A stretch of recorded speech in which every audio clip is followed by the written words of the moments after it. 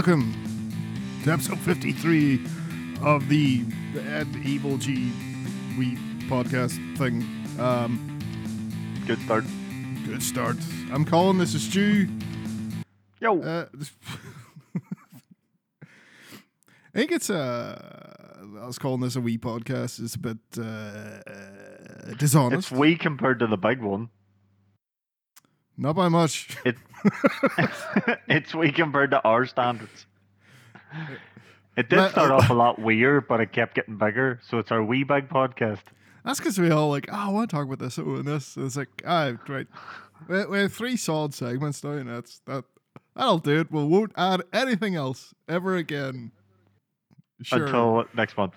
Until we think of something to talk about other than what we've got. We should just have a dedicated Elden Ring segment. Yeah. You could, but you could. Easily.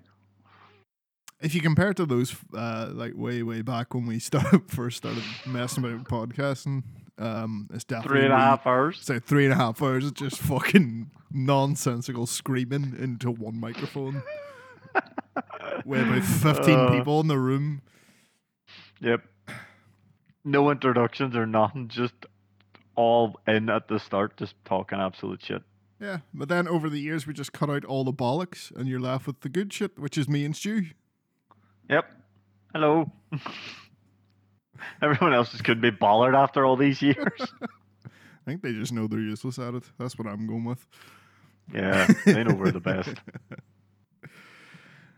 Well, so I understand you haven't been playing too much since last week, but you have been up to no good. Well, I've been playing a bit of MechWarrior because I got the DLC, but I won't bore you with that because it's not exactly the newest game in the world. But yeah. People need to piss off and stop blowing up my machine gun. Oh, the most expensive fucking gun on my mech, and instead of shooting my legs out or anything, no, we'll just shoot his gun off, and you're like, oh, you bastard.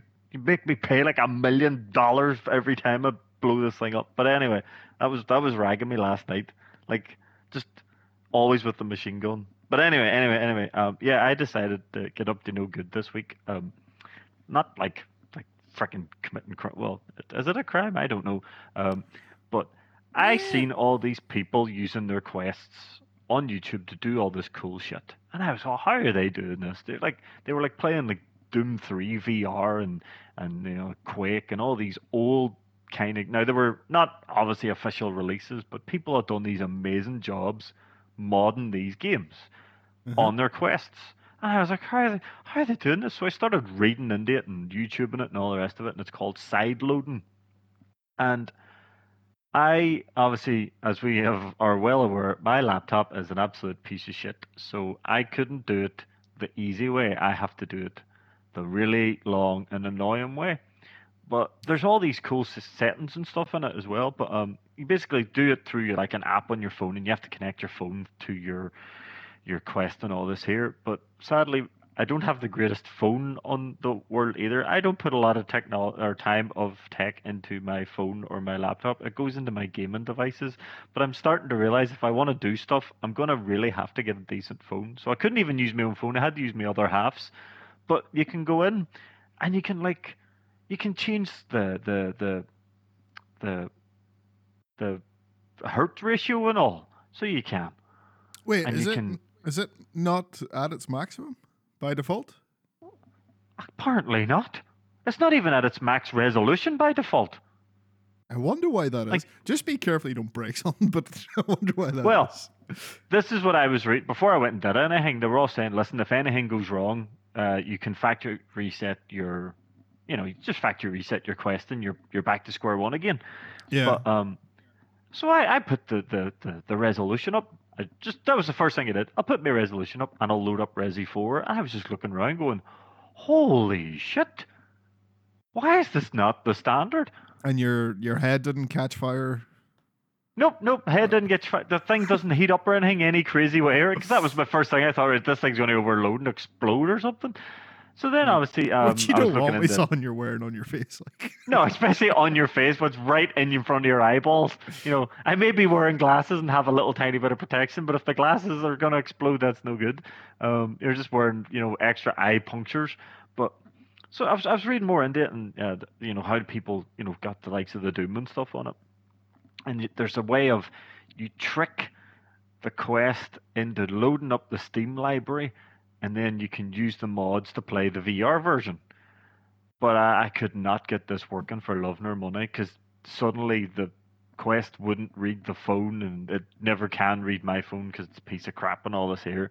So I did actually end up having to factory reset it because I changed the hertz too high at one stage, and everything went very almost like the frame rate had dropped because it was trying to refresh too much, and I couldn't get it back down because it wouldn't read either mine or my missus' phone anymore.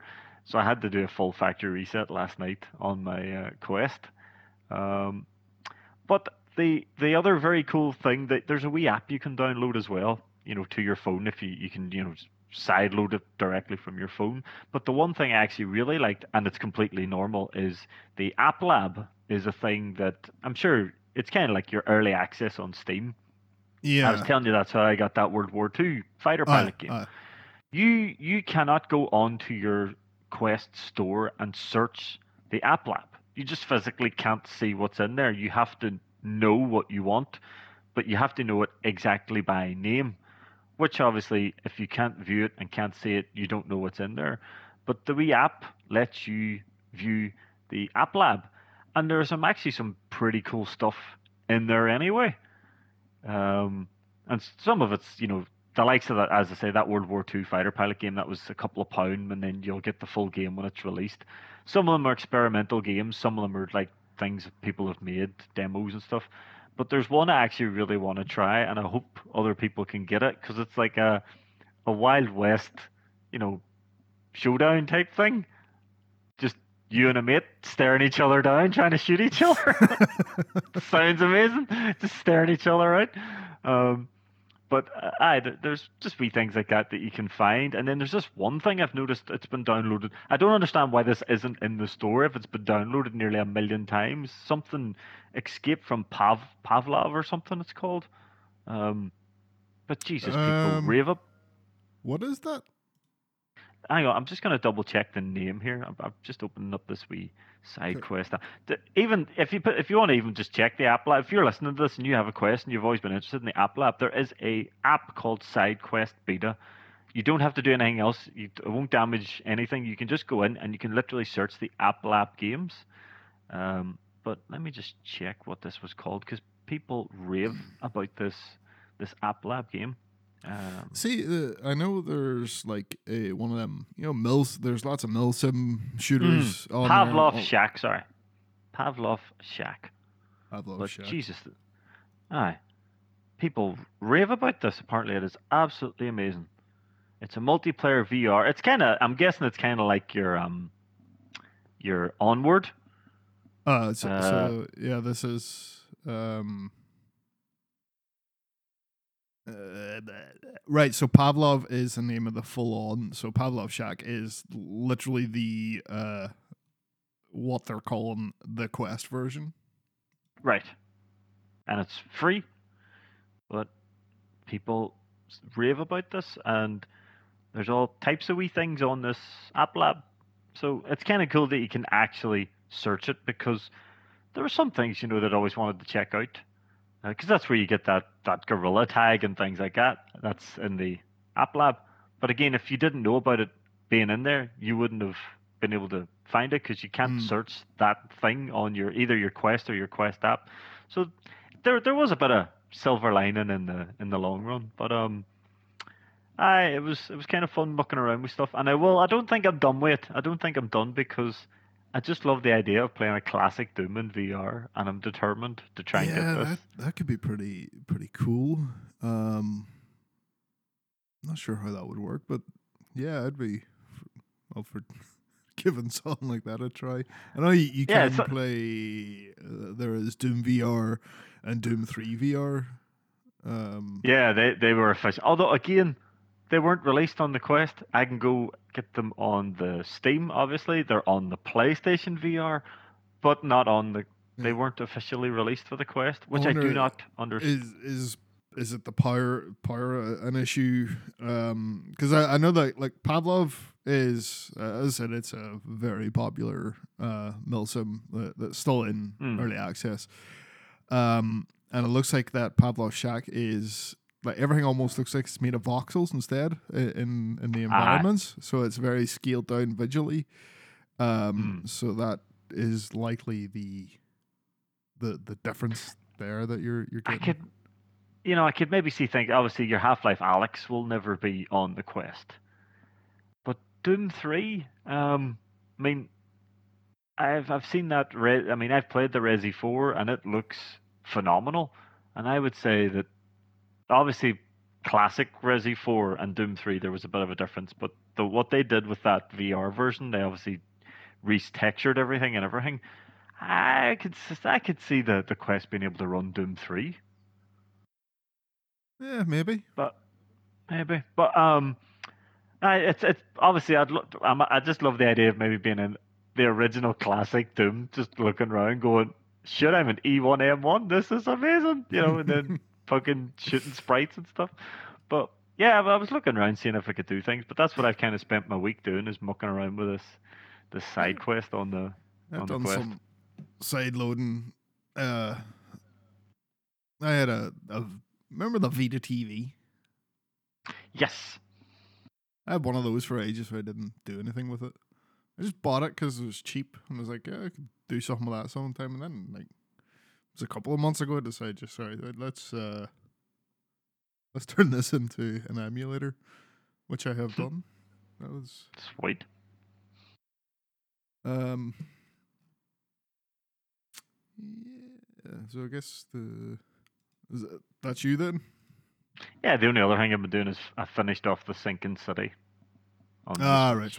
What's would you recommend that? Not on the Switch. I was going to say, I wouldn't recommend any. If you have an option to play something that's on the Switch on literally anything else, go for it. It was dirt cheap on the Switch, and that's why I bought it. But now I noticed it's on sale on the PS5 this week, and I'm like, oh, that would actually be cool to play on the PlayStation, and I was nearly going to rebuy it. It's not, as I said at the start of the year, I'm determined to try and play a few games that aren't my usual forte. And that's one I'm kind of glad I did. It's definitely not my usual thing. It's more like a detective thing. You have to find the clues and work out who did what. And then you literally have to come to a conclusion of how this crime happened. You mightn't be right, but this is your conclusion, and this is how your story will progress then, because these are the clues that you found, and this is the conclusion you've come to. Mightn't be right, but that's how it's going to go now, because that's what you came to. There's a wee bit of combat in it, but it's not exactly what you'd call, survival horror. Well, the bullets are very few and far between. You really do have to conserve your ammo, but yeah, it's got that whole sort of what do you call them? Lovecraft shit going through it. Although it was pretty cool the other day, I bust into a KKK clubhouse and just blasted them all with a shotgun, and I was all, not even in here are you safe. Well, that's always our first reaction to finding the KKK in a game. It's like, yep, all right, all you guys fuckers. Even though there's one guy trying to surrender and all, he's like, it's in my first day. And I'm like, nah, bad choice. Bang.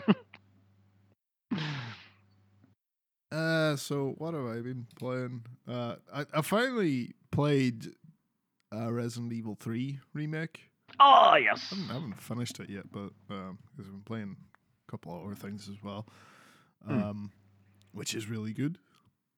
Really good. I just did that sewer segment that wasn't in the original, with the frog bastards.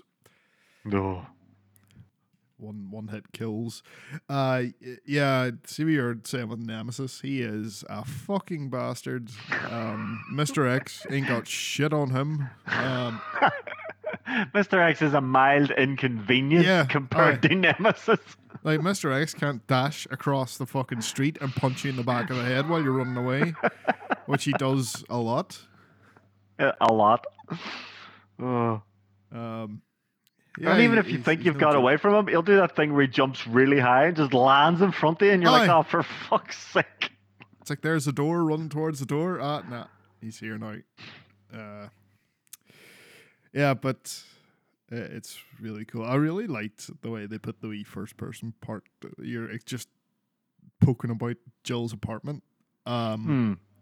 Since they're doing the PS5 versions, they should totally put in first person mode.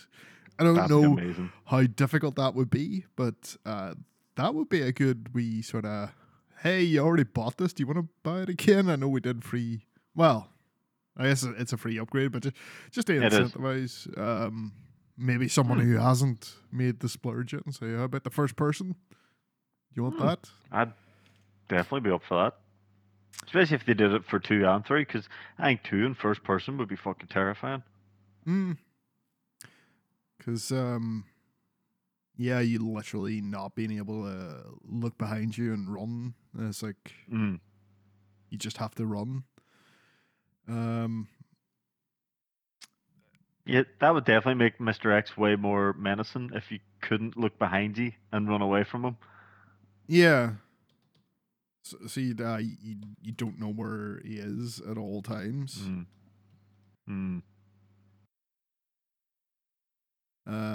Apart from that, I picked up a JRPG. This is one I've been wanting to try this series for a while. It's a long running series, but they never fucking go down in price, and it's 50 quid. LTA. The name of the series is called Atelier. I think I'm pronouncing that right. It's a French word. It is basically means like a private studio, usually associated with artists, but also alchemists. So Atelier Ryza is what I picked up. Ever Darkness and The Secret Hideout. They always have this weird, the something and the whatever, like a Harry Potter book. But this series has been around for years, and yeah, this finally sort of dropped in price, so decided to pick it up, give it a try. It's pretty good. Its main focus isn't so much on battles and stuff. It's as I said, these all involve alchemy. You're usually some sort of alchemist in these games, and it's got a really in-depth crafting system because of that, and that's really the focus of the game.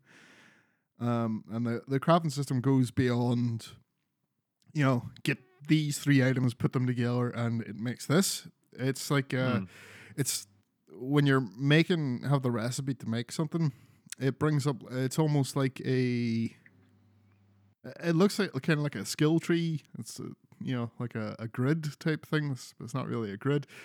And each like node on this tree, like you'll start with one and be like, right, this one needs like a material that is wood and has a fire property, and you'll put that on, and you'll get different grades of stuff where some will be worth 2 fire properties, some will be worth 1, and then you can go branch off in different directions to add different effects and improve the quality. It's so in depth, and it's actually fun to mess about with.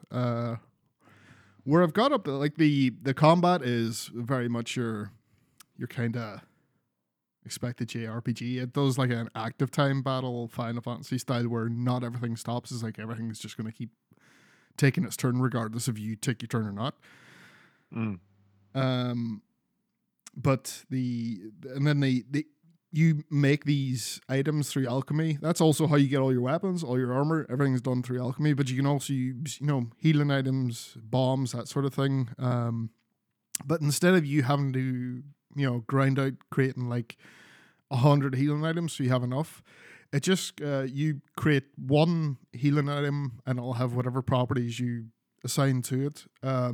And then you'll assign that to your character, and your character has 10 charges of item use every time you go out into the world. So you don't have to worry about, making multiples of items. You just worry about, right, I'm going to improve this by making it better because I'm a bit better at alchemy now. Yeah, it's pretty cool. One of the things, though, is like, one of the flimsiest excuses for having a JRPG game is like, Ryza, who you play as the main character, just wants to go on adventures. That's our entire fucking. At the start of it's like, right, we're going on an adventure. Let's go. Let's go see what's over here. There's no big threat or anything that I've got to yet. It's just, let's go do stuff. I want to go on an adventure. So that's a nice change up, though. it is. Instead of the world being a threat, it's just all, I want to go on an adventure. Oh, okay then. Now, in our little village that she lives in, there's some guy who controls the water, and there's a drought that happens. So there's obviously going to be something more than just us chilling out in a forest killing slimes. But yeah, we'll see. But yeah, there's a sequel to it as well. But then there's, like I said, this series is huge. It's like Final Fantasy, where the games aren't really related in a meaningful way. So you can pick up anyone and sort of have a go at it, and you won't be, missing out on any bigger storytelling. But obviously, the Atelier Ryza 2 is directly related to the first one, but that's just Final Fantasy does that too. Yeah, it does. And with that, why don't we move on to some news? Breaking news. Speaking of Final Fantasy. Speaking of, so this literally just happened today. So Square Enix is selling off all its Western studios and IP. So that's like your Tomb Raiders, your Deus Ex, that sort of stuff. Selling all those to Embracer Group, who are like a weird finance consolidation. They just buy loads of game things and have them all together for investors. But they sold all this stuff, which is 50 IPs, which you have Tomb Raider, Deus Ex, Thief, Legacy of Kain, and all the studios. So some of the studios are like Crystal Dynamics, Eidos Montreal, who did Deus Ex, Square Enix Montreal. Probably gonna need a name change there. They did the Guardians of the Galaxy, I think, and they sold all of that for $300 million. Now that sounds like a lot, but in terms of what they have sold, that is buttons. Considering Activision has gone for $69 billion. Yeah. That's just one studio. There's something fishy about this whole thing, though. Yeah, there's something up. Now, I know, obviously, Square Enix hadn't used a lot of those IPs in a while. Like, you mentioned Legacy of Kain there. When was the last time that was even mentioned? They had that IP, never did anything with it, and I'm guessing there's quite a few of them that have just sat there and nothing's been done with them. Yeah. But the two big ones is definitely the Tomb Raider and the... Well, I don't even know if you count Deus Ex as a big one anymore. I mean, they haven't done a game in a while, and they have said when was Mankind Divided? That was a good while ago now. Yeah. And they always say that they had no interest in doing another one. But if you remember, like, Square Enix has made their whole thing is they've always been shit talking their Western developers, saying they underperformed, and that's like even the Tomb Raider stuff. That's you might say no, it didn't meet expectations. With the first game they did being the highest selling Tomb Raider of all time, it's like, so what were your expectations? Aye, unrealistic. I don't know what they were expecting. Aye. So, and we have that new Tomb Raider on the way. So I'm assuming that'll just stay as is, and Crystal Dynamics will keep working on that. They just won't have to deal with Square Enix anymore, which is a good thing. I don't know what. It's a very good thing. I don't know what Embracer Group would be like if they'll just stay out of the way or not, but I can imagine Square Enix is a fucking bollocks. Well, we've seen what they done with Hitman. Yeah, they said that underperformed as well, and then IO was able to go off on their own and do it themselves and be very successful. So it's like, to the point where somebody's trusting them to make the next James Bond game. Yeah. Ridiculous. The stuff they saying about these franchises and these developers, they're doing the best they can to make these games, and then they are a success. You get a game selling over 1 million copies, that game is a fucking success. These games we're mentioning has sold millions of copies. There is no reason for them to go, oh, that underperformed. It's like, well, fucking check your expectations. They said that recently about Guardians, and I think Guardians sold really well as well. It did. It sold millions of copies. It got really good critical acclaim. I think they're comparing these to free to play mobile games and stuff like that. There that just exploits people and pulls in ridiculous amounts of money because people are like just addicted. Yeah, you nailed on the head that they encourage addictive behavior and try to get money out of people that way instead of them trying to make a good game with good gameplay that makes you want to play it because it gives you a fun time. No, we'll just we want the stuff that will give us the maximum amount of money for the least amount of effort. This is like, it's the most barefaced, like, greedy fucking publisher move that I think we've seen. Yeah. So Embracer Group said they made a statement, a sees an opportunity to invest in these franchises as well as additional acquired IPs such as Legacy of Kain, Thief, and other franchises. So they've been dropping names that they're interested in putting stuff into that. Now, they are still just a big faceless investor group. I don't know if they give much of a fuck about the art form that is games. But it's the fact that they chose to mention that game. Legacy of Kain? Let's be honest, there hasn't been a Legacy of Kain since PS2 days. Yeah, well, that would have been Soul Reaver 2. Or was there one after Soul Reaver 2? There might have been one after Soul Reaver. I think the last one was that one where the two of them were in it together. Kain and Raziel were in it together. Defiance, is that what you called that one? Yeah, I think you're right. I think that was the last one. Now, that was obviously PS2 days. You're talking quite a long time ago. If you're a big faceless just investor company, you're just seeing, the big names that everyone knows at the moment. Your Tomb Raider, right? Yeah, you're not going to remember Legacy of Kain. You're an investor. You don't give a shit. But if you do know your games, you're going to mention Legacy of Kain because you're a gaming fan. You do have a point there. I mean, Legacy of Kain isn't exactly some, big, well-known IP. No, it's very not anymore. niche. It was. Even back then, I don't know. It was a click back then? I don't know. I think there was. I hadn't before Soul Reaver came out. I hadn't heard of Legacy of Kain at all. I remember playing the original on the PlayStation, and I had no idea what I was doing, but I just thought it was cool drinking people's blood all the time.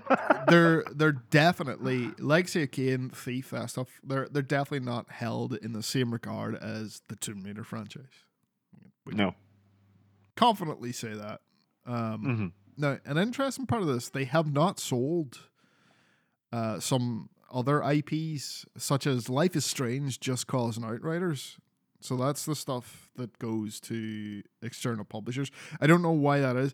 I don't know what way the ownership rights go for those. But if they still own those, I can't see them putting a Japanese developer on them. Are we going to get a Life is Strange free-to-play mobile game? You might do. You might do. Covered in microtransactions somehow. Yeah. So Some guy, I don't know who this guy is. It's some tweets on this Eurogamer article. Daniel Ahmad. He tweeted to say that Square Enix Western titles have underperformed over numerous titles. Bullshit. With the company's biggest growth coming from Japan-made mobile games and MMOs. So okay, well, it's no secret that Final Fantasy XIV makes a lot of money, but their mobile games is obviously just, as we were discussing, it's just a cheap fucking... But, yeah, it's like they make money, but there's nothing there from... They don't add anything, to gaming culture. They just there to prey off and get money out of people, which they're very effective at doing. And there's many different dodgy ass fucking methods they go at to do that. I know. Why don't you just start robbing people with guns? Just get rid of this pretense and fucking. The price is fucking ridiculous. I don't know. That's why I think there's something weird about it. Keep in mind, Sony bought Bungie for $3.6 billion. Yep. $3.6 billion. Embracer themselves bought Gearbox. Fucking Gearbox. Useless cunts. $1.3 billion. Jeez. I'm actually surprised Sony or Microsoft didn't try to get in there if they knew this was happening. Yeah. But maybe we don't know. Maybe they did.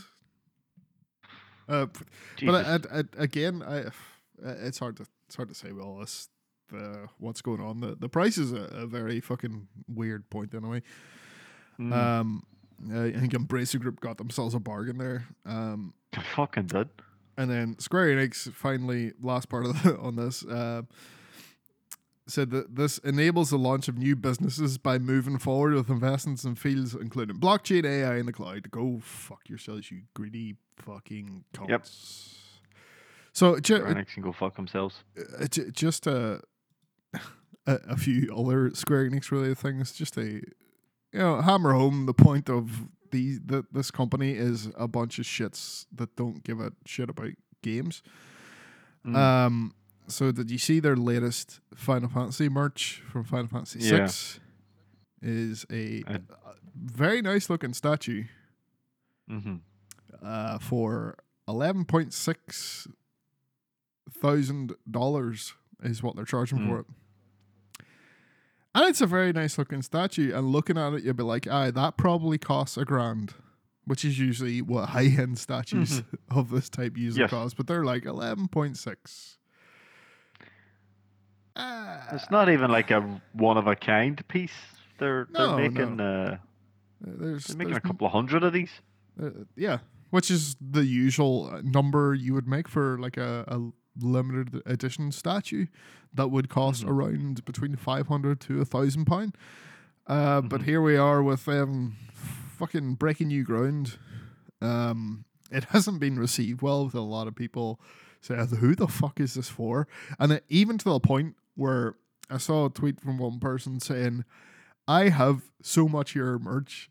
I have a load of disposable income. I have entire rooms in my house dedicated to Final Fantasy. I would not fucking buy this, even though I can afford it.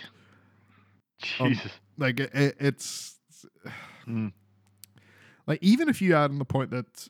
So it's a character Terra riding a Magitech armor from Final Fantasy VI. And she's sitting in the seat. There is a couple of different poses for her, so you get multiples of her to put in the seat, and there's different... you can change out the Moogle that's on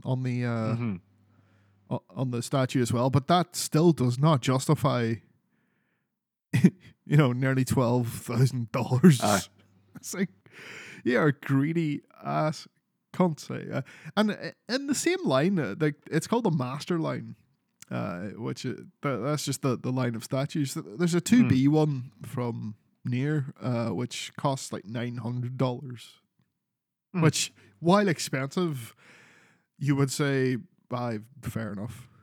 It's sort of the price you would expect. It's handmade, hand painted, same as this one, but it's just like why is this one 12 times the price of that one? It doesn't make any sense. I'm not trying to be funny. I could go out. So for that money, I could go out, or I could go down to Belfast and walk into a Harley Davidson shop and walk out with a nice new fucking motorcycle. I was gonna say you just buy a car. You could buy a car Yeah, for that. Yep. Hell, you could buy two if you went to the right place. True. So yeah, if someone turns around and goes, "Hey, we're gonna give you a choice between this statue or these two cars," I'd be like, "I'll take the cars, please." To run over the statue. That's anyone that buys that's a maniac. Hey? You know, some stupid rich assholes who don't give a shit about anything are gonna buy it, but like, oh, you won't be able to show anyone. And then try and put it on eBay for fucking 3 times the price. Oh, I paid this for it, so it must be worth this now. You couldn't. Oh, somebody. Oh, you know what we all should have done? God damn it. We all should have made a big song and dance about it, right? And then the scalpers would have thought, "Oh, we'll buy these," and then we all go, "Ah, we don't give a fuck." I bet we start a GoFundMe for us to buy one of these, and then to fund a plane ticket over to Japan, go to Square Enix headquarters, and just fucking throw it through one of the glass windows. May need money for legal fees as well, then, but that'd be pretty funny. No, we'll run away really quickly. We won't get caught. Yeah, Japanese police can't catch me. We're massive. And just one last thing on Square Enix. So Yuji Naka, legendary creator of Sonic the Hedgehog. So he made a game for Square Enix called Balan Wonderworld, which was not fucking received well. And he has come out and said he was removed as the director 6 months before its launch. Launch. He probably was removed during lunch, the way these boys treat people. So he was told to fuck off. He did file a lawsuit. They settled out of court. And Balan Wonderworld went on to be an absolute disaster. 2,100 copies is opening week in Japan. It's nuts. And yeah, as you were saying before the podcast, they plastered his name all over this thing. And in the game's like final stretch, he did not touch it. So he was pointing out things that was wrong with it that he wanted fixed. Square Enix were like, "Hey, no, you're out of here. This game will be fine." And he's like, "No, but I'm the director, and this is not what I want for this game." And they're like, "Nah, get you out, bye." So the game that was released was not even the game he wanted to release. That would rag your push, especially with your name on it. And he's the guy that it wasn't everyone like, "Oh, Square Enix are so shit releasing a game." I guess it was all Yuji Naka has lost his mind and he doesn't know how to make games anymore. He was the guy that got all the flack for this game being in the state that it's in. And there you go. He just it wasn't him. It was again Square. He said, I think Square Enix and Arzest, which is some other company involved in making this game, are companies that do not care about games and game fans. He's 100% correct. Yep. Maybe at one point Square Enix, maybe before it was Square Enix and it was just Squaresoft and they were doing things and people cared about what they were making. Now they don't. They could not give a shit. They're not saying that the individuals making the games don't give a shit. Of course they do. But they're doing the best they can. Square Enix is a business and the people who run that, they do not give a shit whether you do it well or bad or whatever. They as long as it makes money. As long as it can make money. Sure, look at fucking that one we were on about. What do you call it? With the really generic name. A really generic Babylon's Fall. Oh, Babylon's Fall. So like you look at that. If I was working at Square Enix and I wanted Platinum to do a game and then looked at that, be like, no man, this ain't what we want. But it would send them back to the drawing board. But no, the Square Enix like, let's get our battle pass ready. Yes, let's pull all these fucking assets out of Final Fantasy 14 and put them in this game. They did that. That was stuff that happened. Man, fuck these games. I have a proposal, like, no one buy Final Fantasy 16. Let's just let's make it underperform and see what they say. They were talking about that, sure, and they're wanting to make it edgy, for people, what's it they says? Not all stories have to have a happy ending, so they're going to make it all dark and edgy. So I think it's just going to be like everyone's going to wear black in it again, and you're like, go on, just fuck off and stop making Final Fantasy games, please. You gonna make 15 again? Pretty much, aye. Fuck me, Well, that's Square Enix.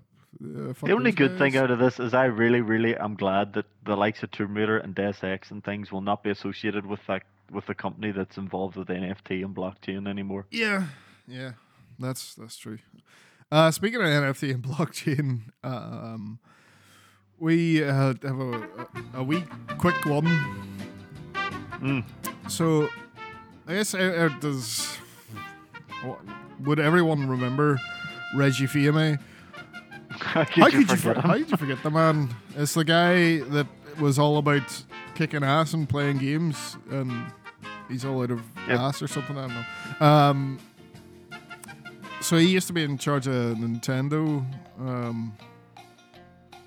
and he has come out saying, so I'm a believer in blockchain. I think it's really compelling technology. I'm also believing the concept of play to own within video games. And I say this as a player where I've invested 50, 100, 300 hours in a game. When I'm ready to move on to something else, wouldn't it be great to monetize what I built? No, it wouldn't, Reggie. No, it wouldn't. Yeah, this is disappointing. Yeah. But at the end of the day, the guy is a businessman, and he's like, fuck. So here's the thing. He's on about, hey, you're just playing the game anyway. May as well, have something that you could get some money out of at the back end. It's like, yeah, that's always a nice idea, but there's games out there that are already trying this. And if you look at them, they are fucking just full of, like, grinding farms, like people being paid to play the game and getting shit wages for it somewhere in Southeast Asia. That's the kind of behavior you will get. You won't be trying to sell your Animal Crossing island. There'll be like just rooms and rooms of people just building Animal Crossing islands to sell on, and it just. We play games to escape real life. Stop putting real life in the fucking games and making them a job. Just stop it. Stop it. And that's your NFT. Yep. Balls up of the week. Balls up of the week.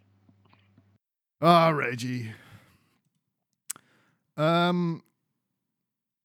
So we recently had the announcement of what the new PS Plus was going to look like. And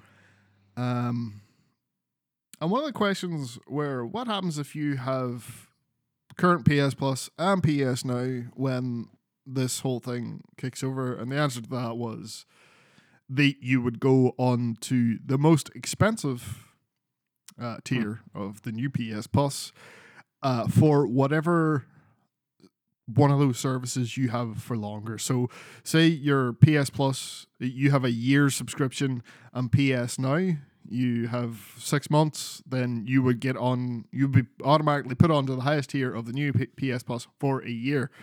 And some, quite frankly, genius bastards decided to start buying up the prepaid cards for PS Plus and just buy loads of time for the PS Plus and just have like 1 month of PS Now, so they would get on the premium tier for a lot cheaper. for a hell of a lot of time. Which is really good thinking. It is very good thinking. Up until Sony Raging, caught I on. didn't think of it. It was up until Sony caught on and we were all like, no, you're not allowed to use prepaid cards until we're done all this. And they didn't tell anyone at first. And people were asking. People were wondering, like, what the fuck? And now they're all like, this doesn't work until the new PS Plus was. But it's had this effect of like people who genuinely only use the top up cards are now like having their PS Plus run out and they can't top up, so they can't play games online. Nice one, Sony. Nah, idiots. Bunch of fools, eh? A few other things about the PS Plus stuff. We got our first look at the classic games that be available on that top tier. Which are you excited for the PSP version of Ridge Racer? No. Are you excited for Mr. Driller? I have Mr. Driller already on my mini PlayStation. I've never played it. For Tekken 2? I have Tekken 2 already. Worms Armageddon. Oh, Jesus Christ. Or Worms World Party. And that's Why do we need two Worms games? You never need two Worms. One's enough. Like, what the fuck? Yeah, it's a bit underwhelming. But they are leaks. And they were never meant to be out there. But I hope it's better than this. Yeah. It's the PS2 era games I'm interested in seeing. True. Yeah, same. And it better not be the ones that you can already get on your fucking PS now either. They better add new ones instead of just going, those ones are the PS now. You can play them. And you're like, who gives a fuck? It's definitely going to be them, anyway. Like, they will be the ones that are there. We're going to look at this and it's like, this is you have just mashed the two things together and done not much of anything else. Except charge more money. Yeah.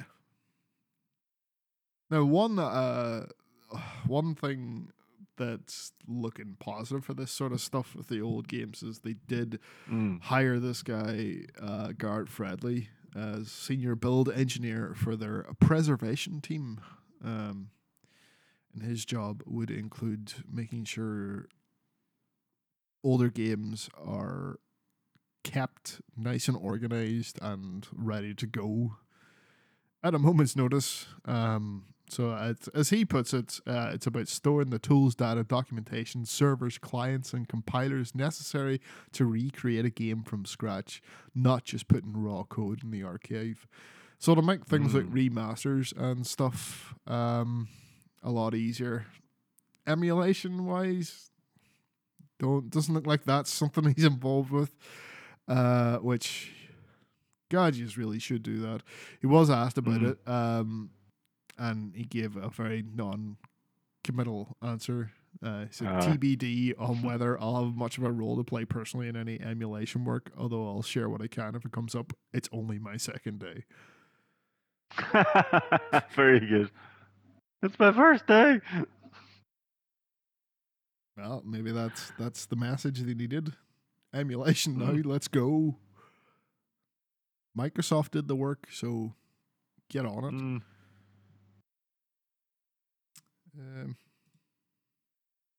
Yeah,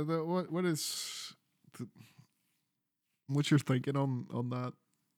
Or is it still? Well, it's good to see that they're finally taking a bit of initiative with their older games, because let's be honest, what they were doing previously was just not working. What, fucking nothing? Exactly. They were just firing it out there. Just here's code. You can stream that and see how that works, and it just did not work. So it's like they just look at Xbox Game Pass and it's like, you're not interested in making that happen, are you? The worst thing is we know that PlayStation as a thing has an entire amazing back catalog. And people have been screaming about this since the PS4 came out, or even well, I suppose the original PS3 was fully backward compatible, but since PS4 came out and, streaming services, kicked off and things, everyone's been like, hey, go and put your back catalog up there. That'd be amazing to be able to go back and play old games and stuff, just, at a moment's notice. And they never really copped on, and then they tried it with the Now, but again, they just hashed or slapped it together and went, there's what you're getting. Very half-assed. Aye. So maybe now that they've actually got this guy in, he'll be like, right, guys, we need a proper back catalogue that runs perfect when people want to just play and load it up. And if they did that, you'd probably find more and more people wanting to use the full PS Plus service in the top level. If they can go, how you can go online and just play fucking Time Splitters anytime you want and shit like that. Maybe that's the wait and see aspect of this thing at the minute for me, is that, like, depending on what you have on there is going to depend on what tier I'm going to go on. Based on those leaked games, saying, I'm all good. I'm good for Tekken 2, thanks. Meanwhile, over at Game Pass, it's looking like FIFA 22 and Battlefield 2042 are getting added, which... Oof. Yeah, what we've been saying about Battlefield's player count. Understandable, I guess. That's mental, hey. That's your last ditch effort, isn't it? That's so. It really is. FIFA 22 as well is one of May's PS Plus games. Yeah. So I don't know. Its player count must be fucked as well. If Battlefield's that bad, is it going to show up on PS Plus? Do you think it might? It could. See, what could be happening is here. It's like, because Game Pass is different. The two got leaked. That's fine. They might be just staggering FIFA and Battlefield for their PS Plus, and they know, because all EA wants is, we need players in here because this thing's. But these are dying a death. I didn't know FIFA 22 was in a state. I know people. It didn't sell anywhere near as well as the last ones have. I know players are getting pissed off with this Ultimate Team shit and all that. They're getting really, really annoyed because, like, as we've said before, you go out and you pay all this money for Ultimate Team crap, and then a year later you can't use it in the new game. Yeah. So everyone's made this decision. Hey, fuck the new game. Let's just keep playing with the old one here, where we still got all the stuff we paid for. Yeah. But problem is, like, I don't want to play. Well, I have one of those games and I have no interest in the other, so another month of shitty PS Plus, I guess. Yeah.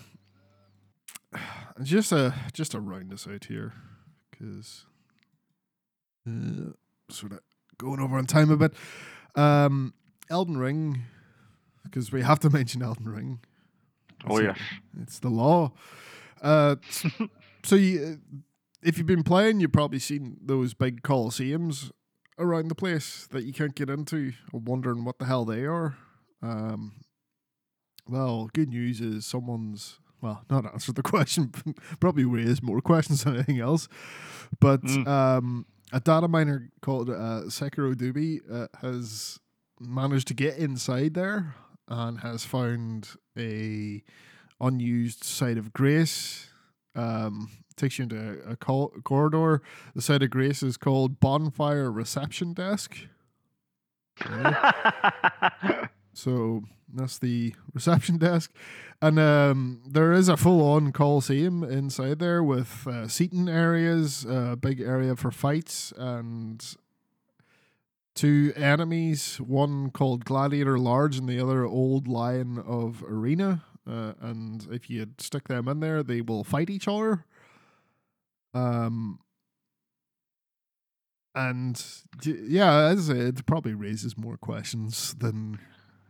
Well, let's quickly do a mad speculation thing. I reckon Elden Ring's going to go down this cool gambling route, right? Where you go into the Colosseum and maybe 100 players go in and 2 people are randomly chosen to go into the arena, and you can bet your runes or your souls who you want to win, and you can double your souls or you lose them all depending on who wins. Yeah, that could be PvP battles, one-on-one battles that you can spectate would be one possibility. Definitely. Plus, it means if you're in an arena, there's none of this fucking shit of invading someone and running away. Yeah, and we've had these in the past, arenas specifically for PvP. That would you could get creative with that as well, and not just have a PvP, but you could have PvE stuff going on in there. It's like the chords and stuff. All right, here's someone's gonna fight fucking 2 millennials, and let's everyone watch this. You open the stands watching someone just. I probably would sit and watch someone take. Same. I watch tons of people doing stupid stuff in Elden Ring already on YouTube. So why not just go into Elden Ring, go to the arena, and see what's people doing it right in front of me and live setting? I think that'd be pretty cool. I'd be up for that. They pointed out as well the ritual shield talisman that you find outside the Colosseum in Lendel. The description of that could give us a clue to what the Colosseums were either maybe going to be if they were cut or will be in DLC. The Colosseums were once used as a place for ritual combat held in honor of the Erdtree, back before the age of the king consort Radagon.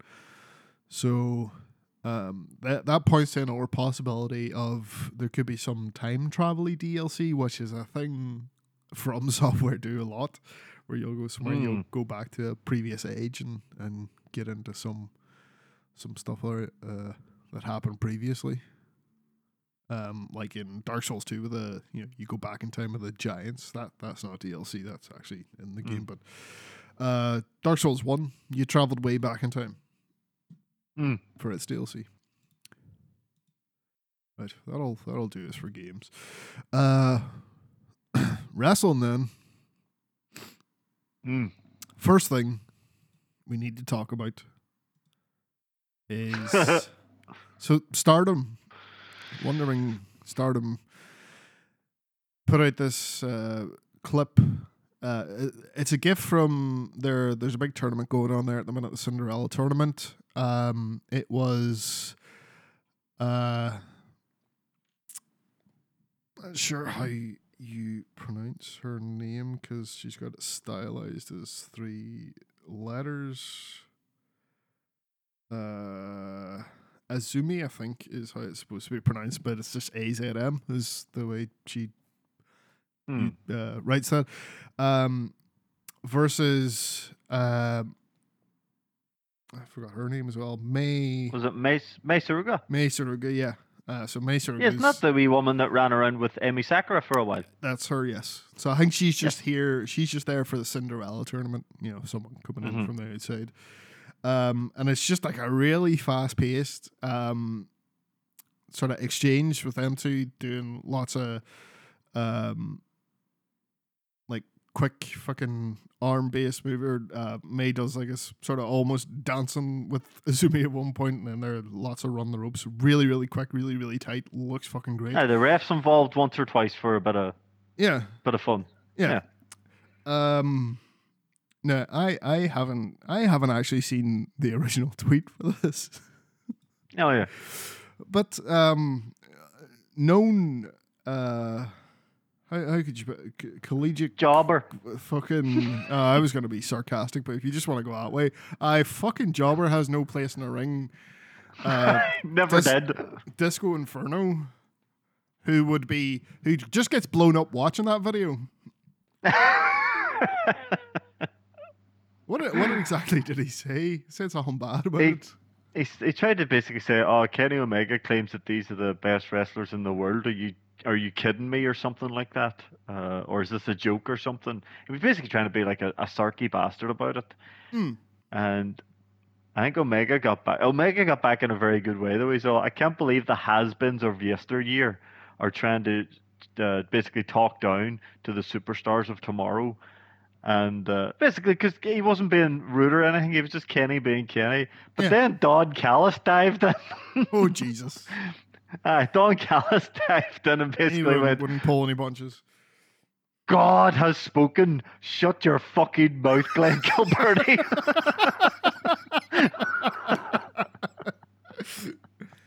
You should just take that advice in future. Anything to do with wrestling at all, man, just shut your fucking mouth because you haven't a clue what you're talking about.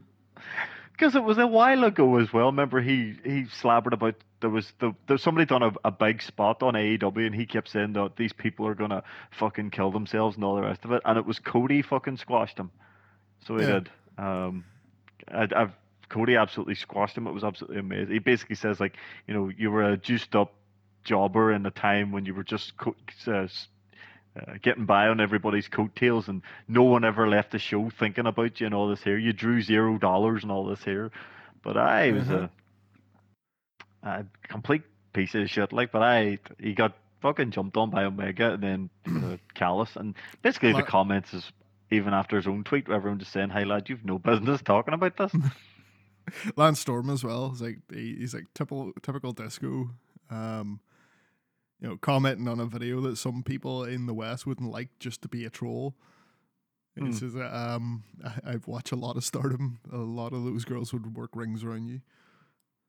Or could work circles around you or whatever. It's like, yeah. In his quote unquote prime. He didn't have it. I've been watching WCW of that era. This is no joke. This guy was never good. He was always shit.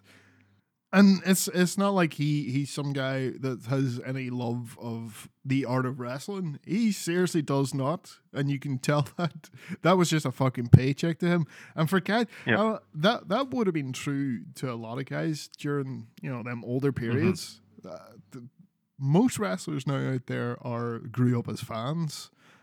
People before that, them generations before, not necessarily true. But they'll sit around and talk shit about current wrestlers now. They have no fucking place. You have no fucking place. The only thing he ever did that I can think of, like in WCW, I just remember him getting squashed all the time and doing his wee stupid dance. But recently, he literally tried to, of all people's coattails to try and ride to, it was Johnny Swingers. The piss take guy from the 80s, and you could just tell it was like Swingers obviously got this wee gimmick and everyone's loving it, and he's trying to basically latch on to him on Twitter and all, and Swingers like, "Go fuck off and leave me alone," like Johnny Swingers' gimmick is literally making fun of you. Yeah, true. Actually, it is a parody of you. Yep. Specifically him, the Disco Inferno thing, Johnny Swinger, specifically him. It is a parody of him. But he's better than Disco ever was, because fans love Johnny Swinger just because of the whole stuck in the 80s thing. Yeah, no one loves Disco Inferno. No one. Nope. Nobody ever did. Nobody ever will. You know what he is, Stu? A carny piece of shit. Yeah. And Disco Inferno is the carny piece of shit of the week. Yeah. Congratulations to Disco. I don't know your real name, and I'm not going to learn it. Fuck off. Well, Dynamite then. Dynamite. Or just AEW in general. Just a lot of stuff. We opened with a proper wrestling match. A lot of rather good stuff. So it was forgot to mention it last week because it had already been announced, but as one of the qualifiers for the men's Owen Hart Foundation tournament, we have fucking FTR versus FTR, Dax versus Cash, CM Punk on commentary just to add to it. Man, this you can tell Punk loves FTR. He does, yeah. He's a fan, hey. This was fucking great. Love that they came out together. Yep, that was cool. Brilliant. They did a couple of wee things during the match. I said like we would never break up. We'd rather quit wrestling first. I know everyone we are conditioned to believe that if a tag team exists, it's going to break up. We are conditioned. AEW's going to great lengths to stop that, but I like the wee. There was a part where Cash was about to stomp on Dax's face, and he just stops. Yep. Yeah, Dax hesitating on the sharpshooter as well.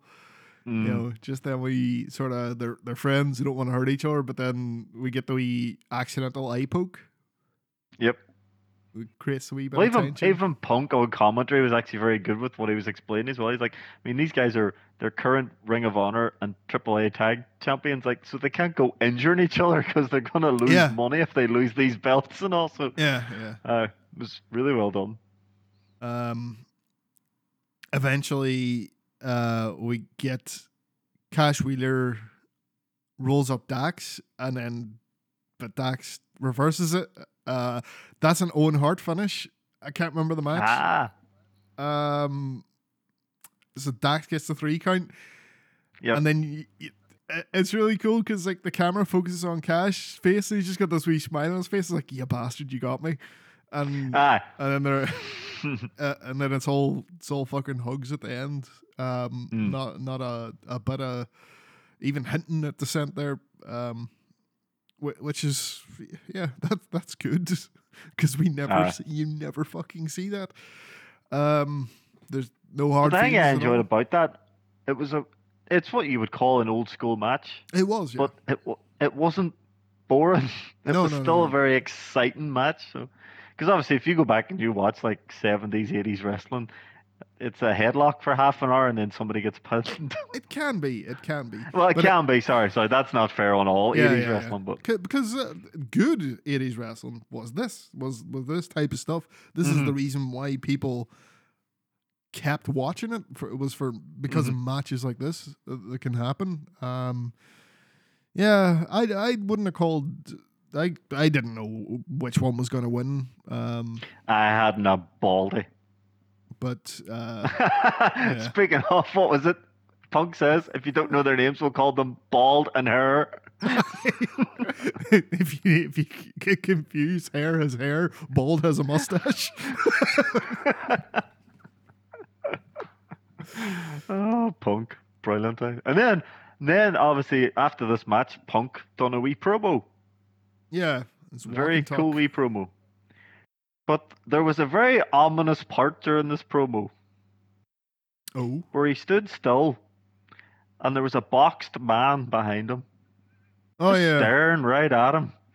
I thought he was going to jump the wheel. I was like, is this how it happens? I was like, is this it? Is this it? But then I noticed he turned a wee bit. Oh, fuck, he was going to bust out of that suit. No, I'm assuming we all know that's Kip Saban underneath that box. I'm now going to refer to him Kip the Tank Saban. I swear to God, I'm convinced he's massive. Who's been out for a very, very long time. Oof, it must be coming up.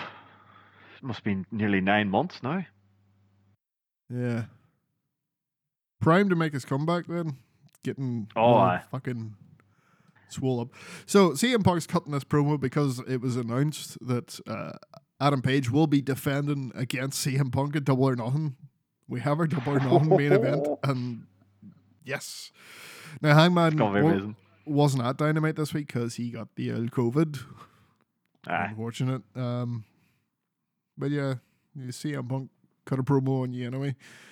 I like this promo though because he's basically saying, win, lose or draw, I'm going to give it everything I've got. And it was. I like the fact that he wasn't doing because I know when Punk sort of, if he needs to, he'll do the heel thing. But I sort of like this sort of, I mightn't beat you, but I'm going to make damn sure you're in a fight. I think he's going to beat him. Oh, Jesus. I could see a heel turn happen as well. Oh, this is going to be good. See, this is where we get all speculative and fantasy booking there coming up there, pay-per-view. Love it, love it, love it. What else happened? We got William Regal on commentary for the Blackpool Combat Club. Again, Taking this on is the factory. just getting Wheeler Yuta like showing off his new William Regal inspired style. He's doing all the forearm rubbing and sticking elbows in. I love the way William Regal said he'd been working on pinning with Wheeler. And then he does that pin on Camarado at the end, where it's like Camarado's basically up and like straight up. He's rolled him up where he's like his legs are straight up and his legs, his shoulders are on the mat. So there's literally no way you could kick out of that because especially the size of him. But yeah, that was pretty cool. So Lance Archer versus Wardlow. Saw some shit here. Wardlow coming in with the handcuffs again. We saw last week Snake taking the money. Lance Archer just wants to fight him. Wardlow's opponents are getting bigger, and it's allowing Wardlow to do some things like fucking head scissors takeovers and swanton bombs that put Jeff Hardy to shame. Yep. Fuck me, hey. I'm telling you, man. That is... He's a big athletic dude, and they are few and far between. Yeah, he's... Archer's no slouch himself. He done that cool fucking... he's done it a few times now, but it's always class when he does it. The moonsault off the top rope. He walks the rope and then he moonsaults. Does the old school. And then... So this we get a promo for what's from MJF later in the show for next week, and yeah, what do you call that guy again? W. Morrissey, better known as Big Cass. They're getting bigger. I don't know how you get much bigger than Morrissey. He's pretty big. We both unless know, he hires Jordan Grace. We both know there's another guy bigger than him. We don't. But he's busy. No. Unless Wardlow just squashed him and took him out, that'd be great. God, he was fucking awful again.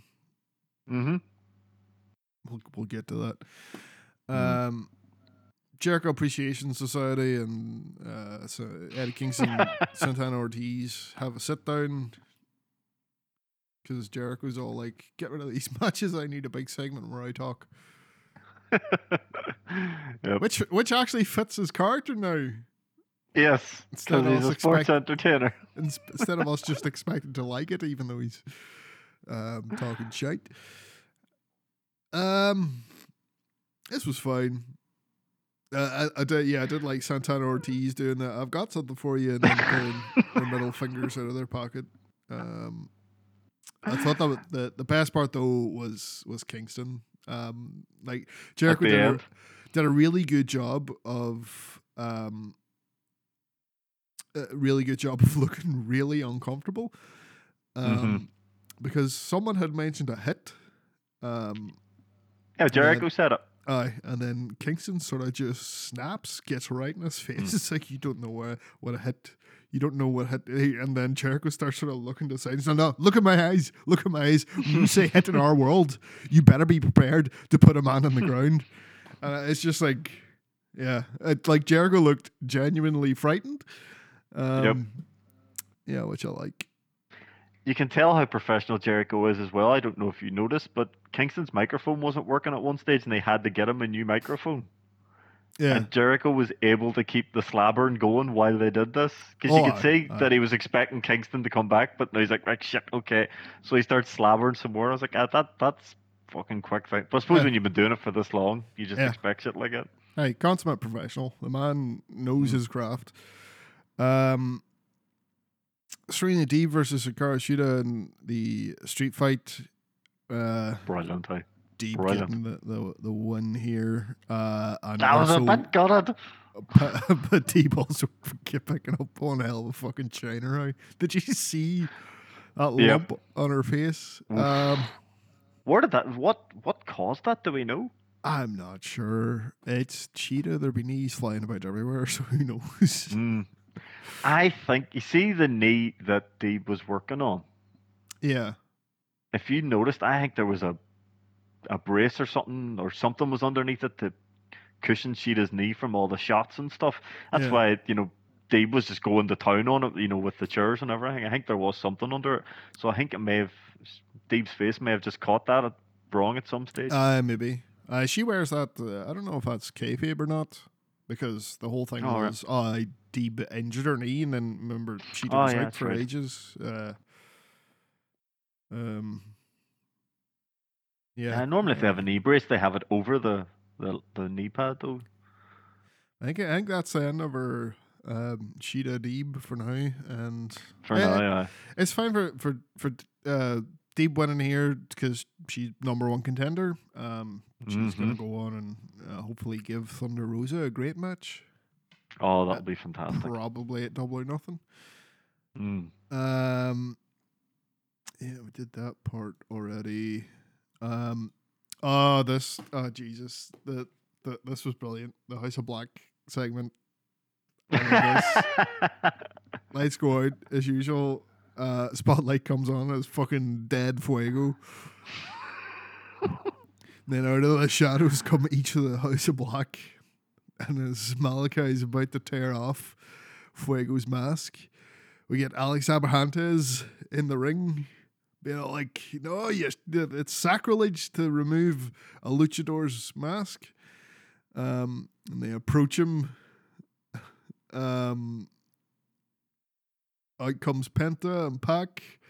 And then Alex Abrahantes is like, yous are stupid. You haven't even been able to figure out the reason why I'm dressed like this. Now, it turns out that wasn't Alex Abrahantes in the ring wearing his robe. That's fucking Rey Fenix is back. Oh, man. Good to see him. Then shit starts flying everywhere. Kicks and dives. It's been a while since we've seen Pac as well. It is, Good to see them back together again. Yeah, same thing keeps happening. It's like poor Penta loses both of them and then has to struggle for a while by himself. And then they come back. That'll be a good trios match. They need those trios titles, man.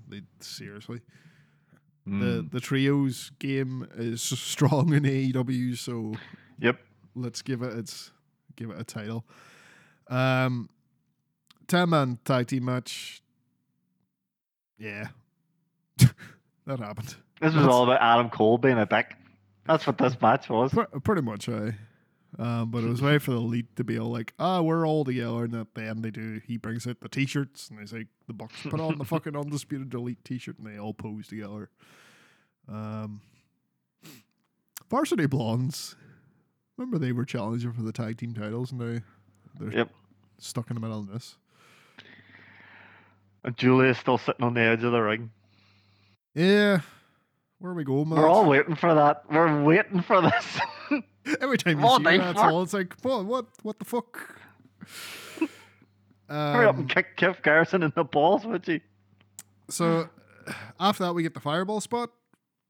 I enjoyed that. Backstage, Eddie Kingston, Santana Ortiz are getting beat up by Jericho Appreciation Society, and Jericho does a fireball spot. Shows Hulk Hogan how it's done, basically.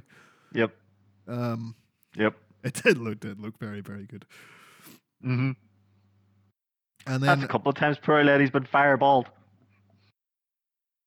His weakness? No. It must be. I know Callahan did it to him twice in Impact. Then we get the main event ladder match, TNT title.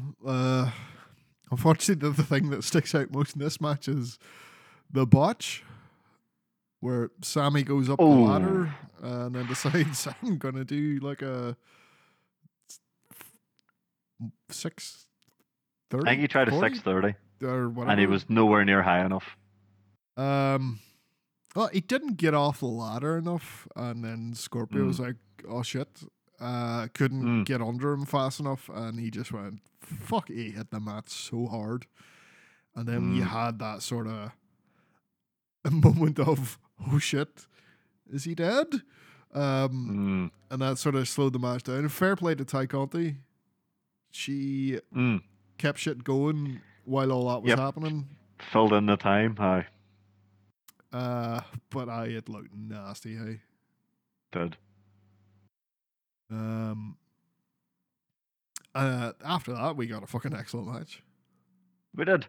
Excellent, How Sammy excellent stayed match. conscious, I don't know, but he's dead, and we had a great match. I liked that Sammy was trying his big cutter spot, and it was actually Scorpio got him instead. Yes, how he beat Cody. Cody. Yeah, there was really this was sort of them up on the ante. Really good misdirection as well, because at the end, because when Scorpio, they had the ladder covered with the barbed wire set up next to the ladder that was under the belt, and Scorpio pushes Sammy into the barbed wire ladder, and you think, that's it, he's at the top ladder, he's lying in the barbed wire, it's over. Nope. There goes Sammy gets up, springboards back onto the ladder again. Was just that was good way to be like, just pull it out from under everyone. Scorpio manages him to get him off the ladder again, and he has TNT title. I have never been so fucking happy for someone to be crowned with any championship in AEW for some reason. I was like, fuck, because I think Scorpio, I think he's fucking brilliant. He's really underrated. That title he lost in his second defense, it wasn't fair. Yeah, give it back to him. Yep. I did like the fact that Kazarian sort of came out and gave him a sort of, right, me and you, buddy. It took me maybe a couple of seconds more to realize who the fuck that was, just because he's wearing really? I guess he was so well dressed. Who's this well dressed man? Oh fuck, it's Frankie Kazarian. Yeah, not used to seeing him like that. I have a theory, and I don't know if they would go down this road. I noticed when Kazarian got in the ring, you know, him and Scorpio, all good.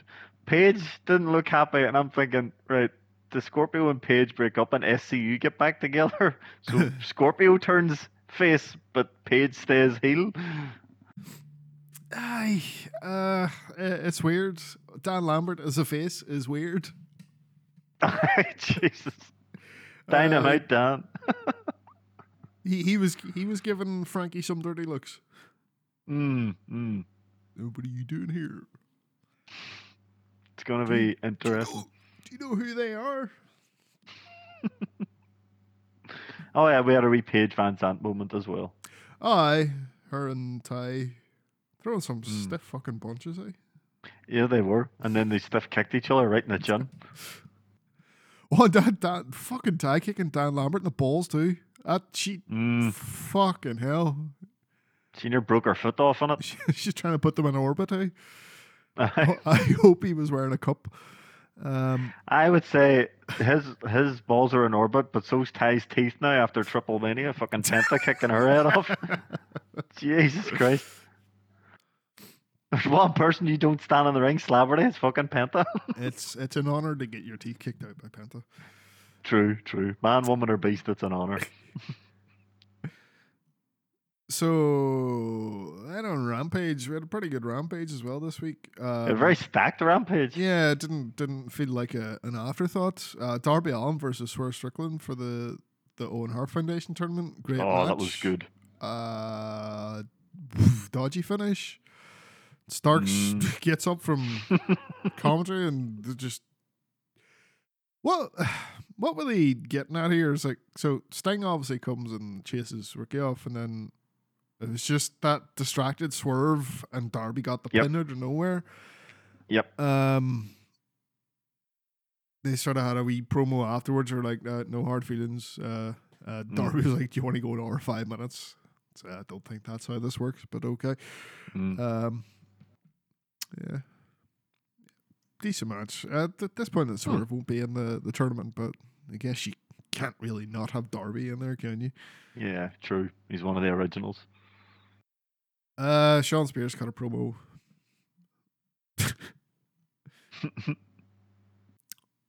What if when Wardlow gets up against MJF and he changes his music and it's War Pigs? Because that would actually calling him Piggy. The War Pig. Yeah, that'd be pretty good. Chris Jericho, who is on commentary as well, he names himself Chris Jericho's Sports Entertainer of the Week. That was actually brilliant. I laughed for ages. And then Santana Ortiz come out, wasting no time. Santana straight over there, smacks the headset off his head. And then they put the boots to him. It's brilliant. Absolutely brilliant. Good stuff. But he kept calling himself a wizard. No, I'm a wizard. Just that first slap from Santana, the headset went flying. It's just, I was like, they're going to square over. He's like, nope, fuck, slap. We have the Baddies making their in-ring debut together. Jake Gargo, Kiera I Hogan. think a very good idea. This is a very good idea. This,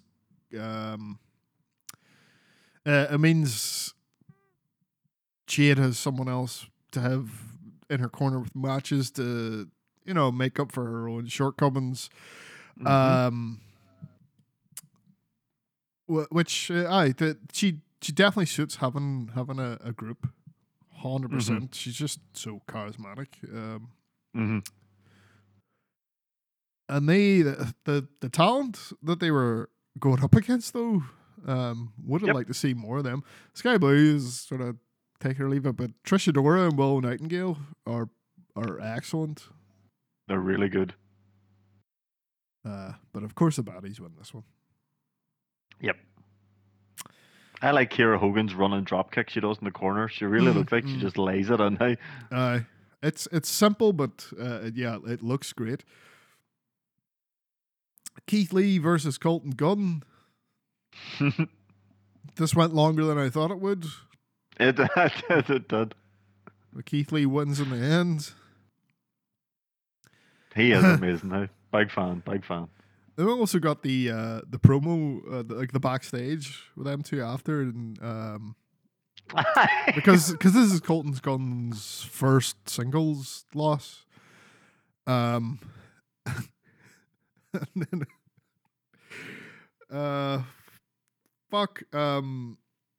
Max the Acclaimed coming in. Do you want to team up? Because we never used. Do you want to scissor with us? And they're like, no, I have to going to speak to Dad, and Austin's like, yeah, we're going to speak with Daddy. Daddy. Austin to say Lexi there. Lexi there. Do you want a scissor? And she says, no. The reaction they get every time they're on screen as well, brilliant. People love them. They are fantastic.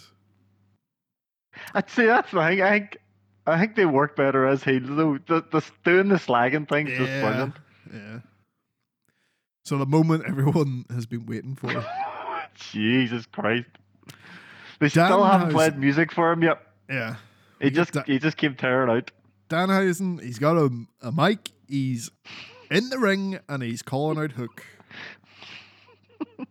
And out comes Hook. And Danhausen changes his mind.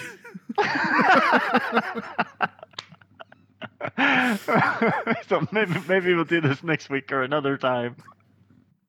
Fuck me. So, which Hook says we're doing it right now. And then we get Smart Mark coming out. Tony Nese with the attack. This is the first time we've seen Danhausen really get physical. Mm-hmm. He has been. He has done some independent bookings last week, so he is back in the ring. Hook eventually takes out Sterling. Take out Tony Nese. Danhausen goes for the handshake. The Hook's not having it, but we're done for this week. Nope. Tag I team, did like the fact that Danhausen was throwing the curse out, and he thought it was working. So when Nese went to get in the ring, he started curling. Nese backs off because Hook's behind him. And the crowd was chanting. They were chanting Hookhausen. Like, oh my god, it has to happen. There's the name of the tag team, Hookhausen. Aye, that's happening. That's 100% happening. Easy. Anyone who says, "Oh, this is so fucking damaging to Hook because he's a deadly serious character," it's like, hey, he's gonna be. Did you ever hear? I was just gonna say he's basically gonna be winning tag matches himself while Danhausen fucks about. How does that hurt him? It's basically single hand. Super beast. I know. People are so fucking stupid. But even at that, you look at Rock and Sock Connection and even Team Hell No, things like that. 100%. You got like when Chris Jericho being the really cowardly heel with Big Show, and Big Show would just win all the fucking matches, and Jericho would be, Sami Zayn and Kevin Owens do this thing where Kevin Owens just a fucking destroyer, and Sami Zayn's the wee shithead. Like it's, I don't know. Yeah, people just like a reason to try and shit on stuff. Fuck people. They're one of the most over things on the show. Aye. Like, look, on Dynamite the Wednesday before, when they showed the graphic of the two of them, the fucking crowd nearly came out of their fucking seats for a graphic. So when they actually came into the ring, they were going nuts. It was the crowd's reaction to the two of them. Like, if you don't understand Danhausen, that's your problem. But the guy is clearly fucking over it. Get over it, like. I can't wait till he wrestles and shows everyone up. He's gonna be. He's so fucking good in the ring. We finish up here with the Ring of Honor TV title being defended by Joe against Trent Beretta. Brilliant. Nice match. Of course, Joe retains. They also had your man Riccaboni. What's his first name? Yes, Ian Riccaboni. Ian Riccaboni on commentary. He is the Ring of Honor commentator. He's very, very good. He is very good, and I like Jericho sort of mucking around with him as well. Giving a hard time. It's like he's nervous sitting beside me. It's like, oh well, other reasons. But yeah, that'll be the first time Riccaboni's been on anything of that scale. Like, I know it's just Rampage, but fuck, comparing that to Ring of Honor. But. He's been on Impact. He's been on. I think he done a match at Rebellion. He done the Ring of Honor Gresham match at Rebellion. So he's bouncing around all over the place. That's pretty cool. It's a really good idea for them to do this. So with the Ring of Honor titles, you get the Ring of Honor ring announcer, you get Ian Riccaboni. They should keep doing that. Have him on commentary for these. Just gives it that bit of a different flavor that you're seeing something different. To set it apart from, because then it means that the Ring of Honor titles don't just fade into the background and become these other shit titles that appear on the show. It means, oh no, this is a big thing. This is the Ring of Honor section now because we have to defend this prestigious Ring of Honor title. Well, we know Dynamite next week. You're going to get one of the best female wrestlers in the world defending the Ring of Honor Women's World Title. Yes, we're getting Diana Purrazzo and Mercedes Martinez unifying the Ring of Honor Women's title. You'd like to see Purrazzo win that? Yeah, that ain't happening. No, it ain't. Sadly, it's not. She is, like, I like Mercedes Martinez, but Purrazzo is on a different level. But obviously, she doesn't work for AEW, so she's not going to keep that belt. Just one last thing on Rampage. After Joe wins, Schiavone comes to interviewing. We get Jay Lethal coming out with Sanjay Dutt and Satam Singh again. Jesus, Singh looks so awkward. Takes out I can't believe he's only 26. But Orange Cassidy squares up to him and gives him the kicks. Yep. Then we get Lethal and Joe go each other, and you're like, yes, let's do this. Yes. This is what we want. Yep. Keep that big useless lump out of the ring, and just give us Lethal and Joe. That's all we want. And that's wrestling. That's wrestling for you. Yeah, so as you said, next week, got that unifying women's Ring of Honor. That should be a good match. It'll be a good match, still. That's going to do it for us this week. And, see you next week, I guess. Yep. I'll give Tony Khan a shout, sure, see what he's busy. Aye. You're late anyway. Just make it up. Do a Tony Khan impression. It'll be fine, they won't notice. I just stutter a lot. and shout. The bug eyes. Right, well, right. That's enough. I was going to say like poor Tony Khan, but he's billionaire. You can take it. Whatever. Right. Bye. Yep. Bye.